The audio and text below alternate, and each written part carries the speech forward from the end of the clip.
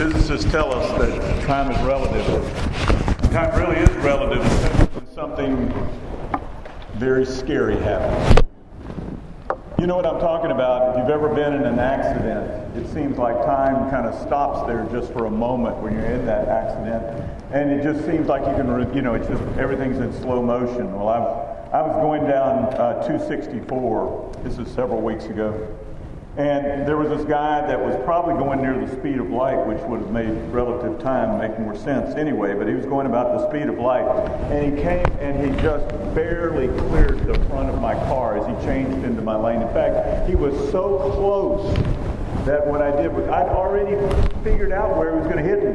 Do you understand what I knew where he was going to hit me. I knew what was going to happen. I knew what was coming down the road. I knew I could see my car going sideways. I could see me rolling down there. I mean, everything you could imagine. It was already in my mind. And he just cleared my car, though, and never touched it and kept on going. I was so sure it was going to happen. I closed my eyes. I tensed up. And when I opened my eyes, I said, I thought of a couple of things. And one of them was, next time, don't close your eyes. It's not a good idea while you're driving down the road. Second thing I thought of, no joke, I said, I'm glad I don't have to pay for his insurance. Because, if he's going that fast, he's going to be getting a lot of speeding tickets, even if he doesn't have the accidents that go along with it. And the third thing is, that guy's not long.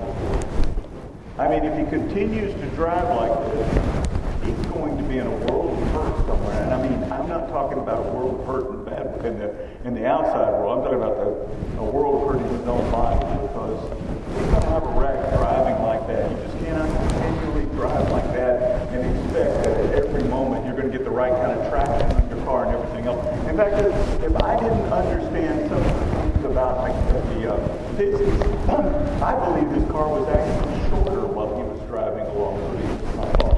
Because he was going that fast, he was going about the speed of light. So the situation is that we need to be careful when we drive. But people are doing all kinds of things while they're driving and not paying any attention whatsoever. I read on the internet of some of the things that policemen have said they pulled people over for. Pulled one lady over because she was eating a bowl of soup while she was driving down the road. Eating soup, I mean, I can understand. Maybe you can get a McDonald's hamburger, but soup takes a lot of hands. You gotta have a little. And then one lady over, she had her music on her steering wheel. She was playing a flute and driving the music. You can imagine. I'm sure you pass a person like that, but you just can't believe it. That could come right there. She's really doing it. See, we need to take care of the things that are dangerous. Understand something, folks. I don't think people get this. God is dangerous. I want to say that to you so you understand it. He's not mean. He is not mean. But he's dangerous. And that means we need to take really good care if we're going to walk with him. He is dangerous. Not mean. He won't do anything to you mean. So let me read this scripture. Read Hebrews chapter 1, verse 17. Since you call on a Father who judges each man's work impartially, live your lives as strangers here in reverent fear. Now, I feel like I got to explain something to you, though I end up explaining this several times. I am a stickler for words. I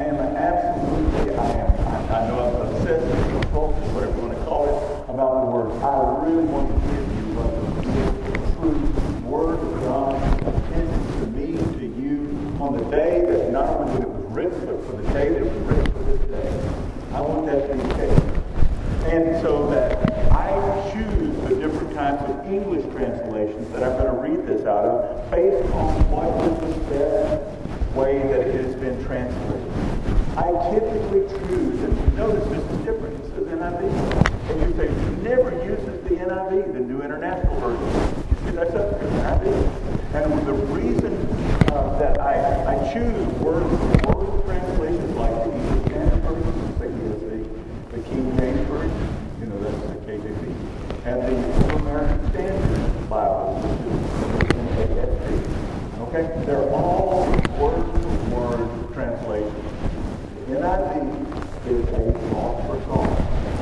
But when I chose it this time, I wanted the Bible to actually speak to us of what it was saying here. Now recognize what the Scripture said. Christians call God my or our Father. They call God the Father. This is the way that it really is. Now, the literal translation of that verse that I just read says, and if you call upon a father. If. Now, Peter is writing to the Christians. You don't if you call him your father. You understand? There wouldn't be an if there if that was the case.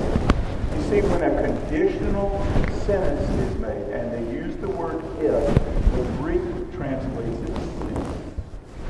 The NIV uses since.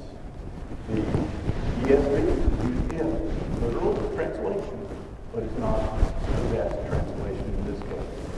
And so the NIV got it right.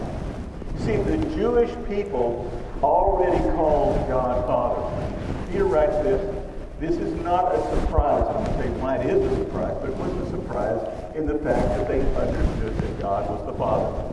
In Jeremiah 31:9 it says, they will come back with weeping. They will pray as I bring them back. I will lead them beside streams of water on a level path where they will not stumble, because I am Israel's father and Ephraim is my firstborn son. So the idea of father was not foreign to the Jewish people, but it was not foreign from the Old Testament in this. Now that is different from what has happened in the New Testament, and this is different. I'll tell you, this is a shocker, in fact. R.C. Sproul said, a few years ago, a German scholar was doing research in New Testament literature and discovered that in the entire history of Judaism, in all existing books of the Old Testament and all the existing books of the extra-biblical Jewish writings, dating from the beginning of Judaism until the 10th century A.D. in Italy, there is not a single reference of a Jewish person addressing God directly in the first person as Father. So here's a situation that is new.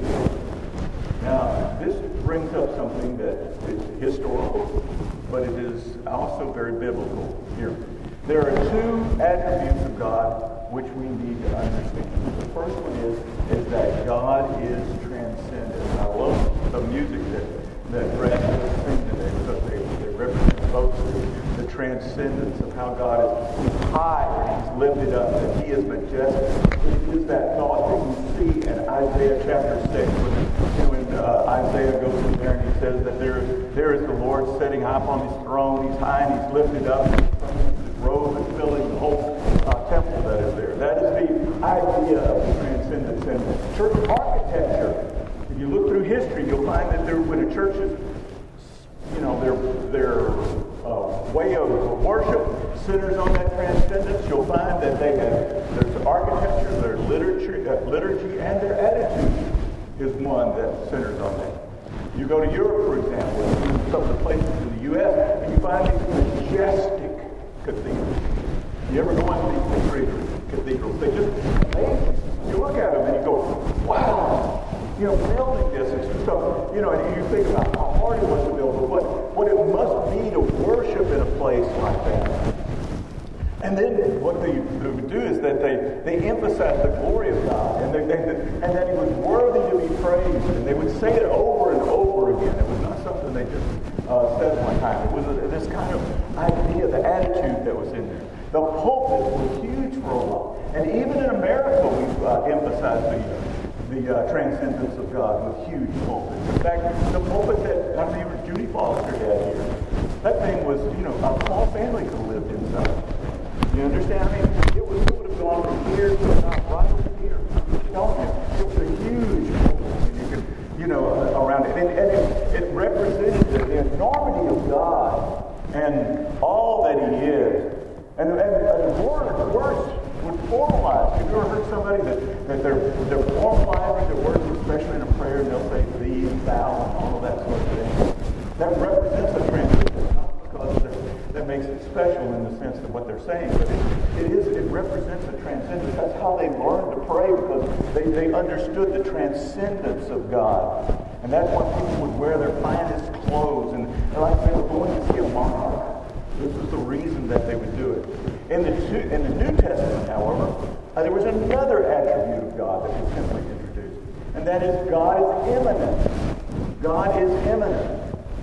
Therefore, the churches became more intimate, as we have here. You see what we've got? We're spread out.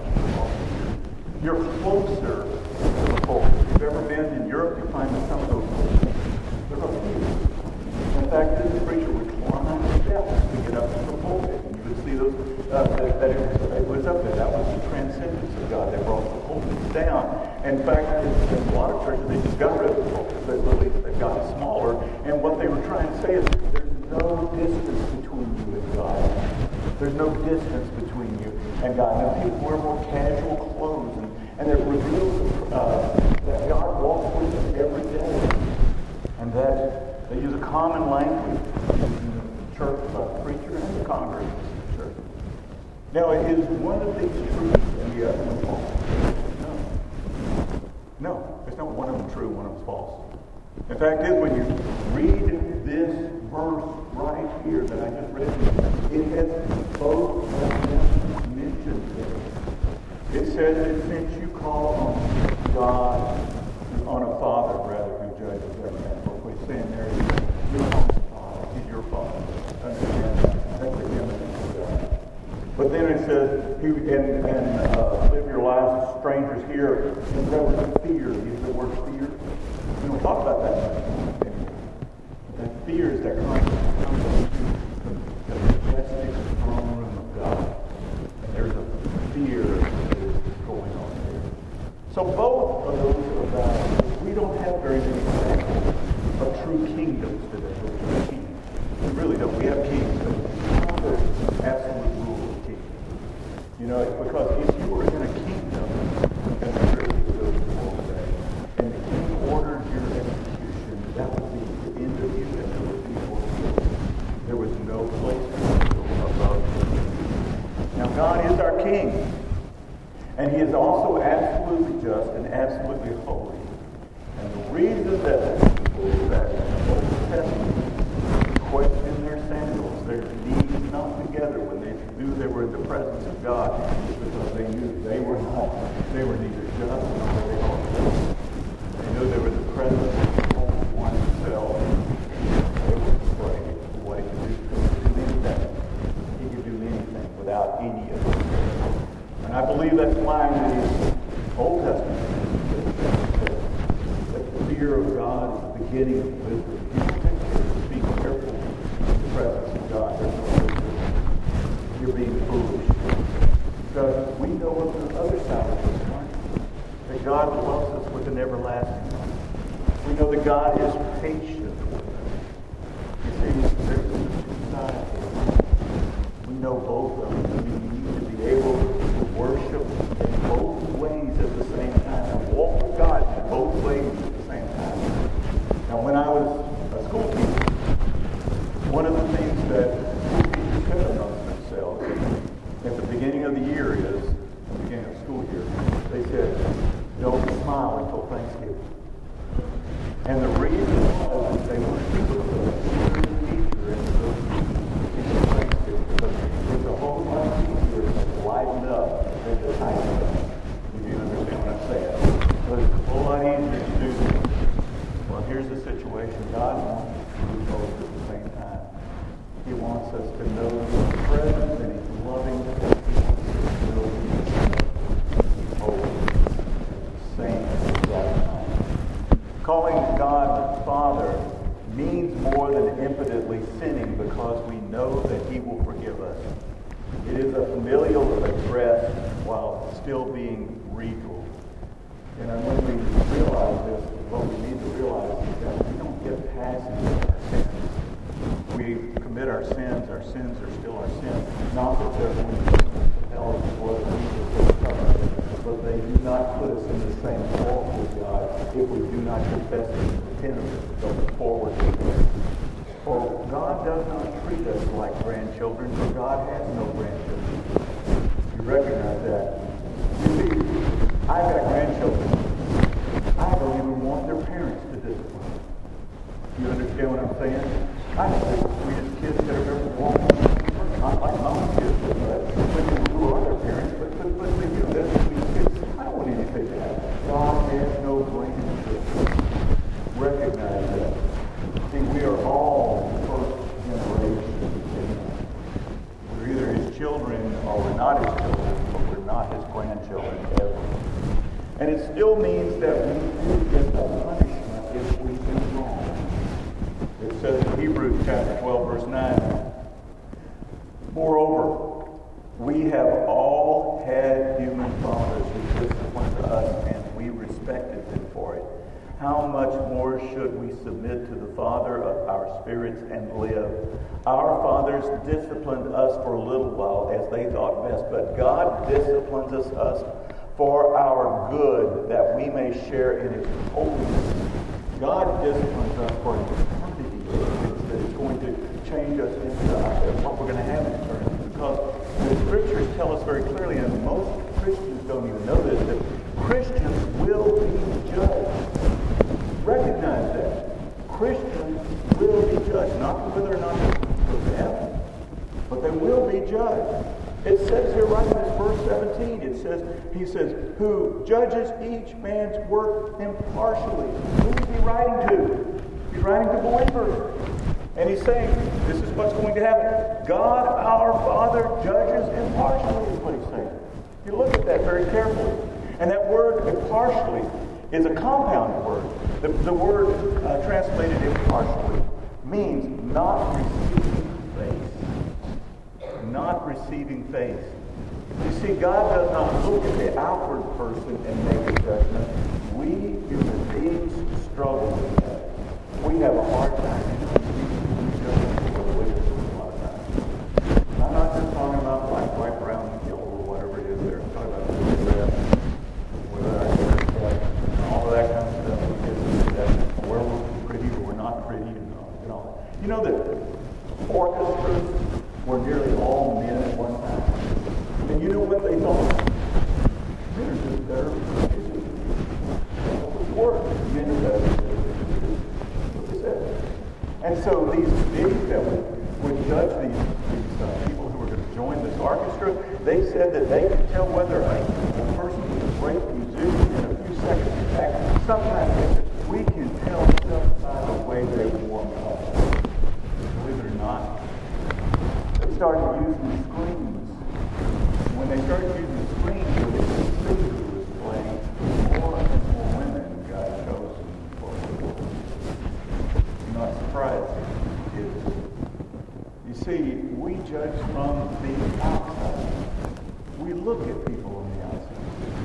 Unfortunately, even as a pastor, one time I was looking for a youth minister in another church. And we, as a committee, got together and we had chosen 2 seminary graduates to interview.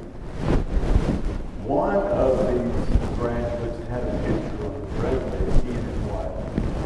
And I want you to know they were the most beautiful couple I had ever seen in my entire life. And I really thought this, I mean, no joke. I mean, I said it out loud, but I thought this gather around these couple because they're just so beautiful. They just want to be around people like that. You know, I just thought that was the way it was. Well, when they arrived, they didn't look anything like their pictures. In fact, one of the committee members went to the restaurant when we were going to feed them before we interviewed them. They walked in right in front of them and said, that's our couple there. Well, the guy had a computer graphic artist background. He lightened their hair, tanned their skin, blued their eyes, lengthened their faces, and removed all from them. In fact, you wouldn't have actually recognized them from that picture. You guys didn't recognize him. You know, we didn't choose that young man to be our minister. He certainly got it. Hear what I'm trying to say to you. Because we look on the outside, but God would have none of that. Now, how does God judge? You know how God really puts you in the spot where you need to be, and how he's going to judge you at the end of it all.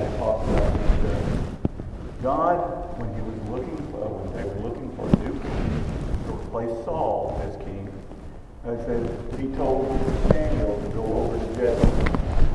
Now, he didn't tell Samuel in the beginning which one it's going to be. You understand? Because God gave you what God says. He said, look at this, he won't tell you what you get there. You understand what I'm saying? God doesn't do it that way. So Samuel goes over there. He says, he sees Jesse's oldest son. He brings Jesse's son. And he says, this is the guy. This is the guy. He looks just like a king. And last time, what did we do? We got somebody who looks just like a king. Didn't work out. That's what they did. It says in 1 Samuel 16:7, so, but the Lord said to Samuel, do not consider his appearance or his height, for I have rejected him. The Lord does not look at the things man looks at. Man looks at the outward appearance, but the Lord looks at the heart. You see, when Saul had again disobeyed the Lord, and Samuel tells Saul that his kingdom will not last, he told Samuel, we're going to get a guy with a particular quality. What was that particular quality? 1 Samuel, this is before the chapter 16, obviously. In 1 Samuel chapter 13, he says to Saul, but now your kingdom will not endure. The Lord has sought a man after his own heart. You see that? He said, a man after his own heart. Now, that's important. You realize that harsh and appointed him leader of the people because you have not kept the Lord's commandments. How will you judge? How close is your heart? How close is your heart? You know how you can be judged. But you know, see, when our heart is not like God's heart, we may think we can pull the wool over God. But God has been looking at people that are like his heart. It says in 2 Chronicles 16:9, it says, for the eyes of the Lord range throughout the earth to strengthen those whose hearts are fully committed to him. He's looking at his heart. How is your heart matching up with God's heart? And when our heart matches up with God's heart, we find that we are in the business of walking with God rather than trying to do our own thing. For God reviews all that we have done to make his judgment. All that we have done. 2 Corinthians 5:10 says, for we must all appear before the judgment seat of Christ, that each one may receive what is due him for the things done while in the body, whether good or bad. That is written to Christians, folks. That is not written to the lost. The judgment seat of Christ is for the Christians. We are the ones that will stand before the judgment seat of Christ. We are the ones that will be there, and it's going to be a judgment that is passed on us. And if there will be no smoothing of God, there will be no excuses, there will be none of this. We're going to try to make a bad thing look like a good thing, and a good thing look like a bad thing. I've interviewed somebody before, you ask a question when you interview somebody, tell me what your weakness is. And I had one of them tell me, I work too hard. And I go, I just knocked off my list there. Don't give me that hard. I can actually see through that. I don't even have to be God at that. You see, this judgment that we stand before Christ is not for salvation. This judgment seat of Christ will be for the rewards that we will receive in heaven, and I don't know what those rewards are, and I don't know how long those rewards are going to last. I wonder if those rewards are going to last when the time is up.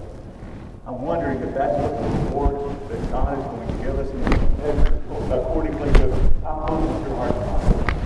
How close are you? How careful are you going to walk with me to make sure that your heart's that close to my heart? I can't tell you this. I don't know what those rewards are going to be, but I can tell you it's going to be like a retirement account. If you wait too late, you're not going to have much there. I'm going to tell you that up front. If you wait too late and you just wait, it's not going to be much there. You need to be aware of it right now. And I'm amazed at how many people are unaware of this judgment. Now, I'm not trying to say that we need to be working for the rewards, but the rewards that we have really are when our heart comes closest to His. And when our hearts are right before God, we're going to find that we will receive the rewards and we will act accordingly. But I think that what most people need is a heart. I don't mean going to the cardiologist. By the way, you can't get a appointment from the way. It can be long days before they ever see you. But it's a real long. But if you want to go stand before God, say, God, would you examine my heart? Would you check and see, is my heart close to yours? Am I walking with you like I need to walk with you, God? Is there something that needs to be done in order to straighten out this picture that you have of me as a person that is after your heart? So Christians are to conduct themselves with fear on this earth. It says in this scripture here, live your life as strangers here in fear. We need to recognize that this world is not our home. We're just passing through. And what we really need to be careful with, and this happens to lots of people, they get into a spot where nobody's bothering them. They feel good about it. They're not really walking with the Lord totally, but they're just close enough, and they settle there. They just settle there. They say, okay, this is a good place. I want to go all the way to God. I've heard these people say, well, I don't mind being a fan of God. I don't want to be a fanatic. Yeah, that's what God's looking for. It's a fanatic. It's real. It's true. So, it says in Genesis chapter 11, verse 31, here's a case of a person who settled. Terah took his son Abram, his grandson Lot, son of Haran, and his daughter-in-law Sarai, the wife of his son Abram. And together they set out from Ur of the Chaldeans to go to Canaan. Do you realize what happened? Terah was the first one. He was told, you go to the promised land. You go to the place that I've got set aside for you. You're the one. Not Abraham, but Terah. But here's what happened. But when they came to Haran, they settled there. Lots of people say,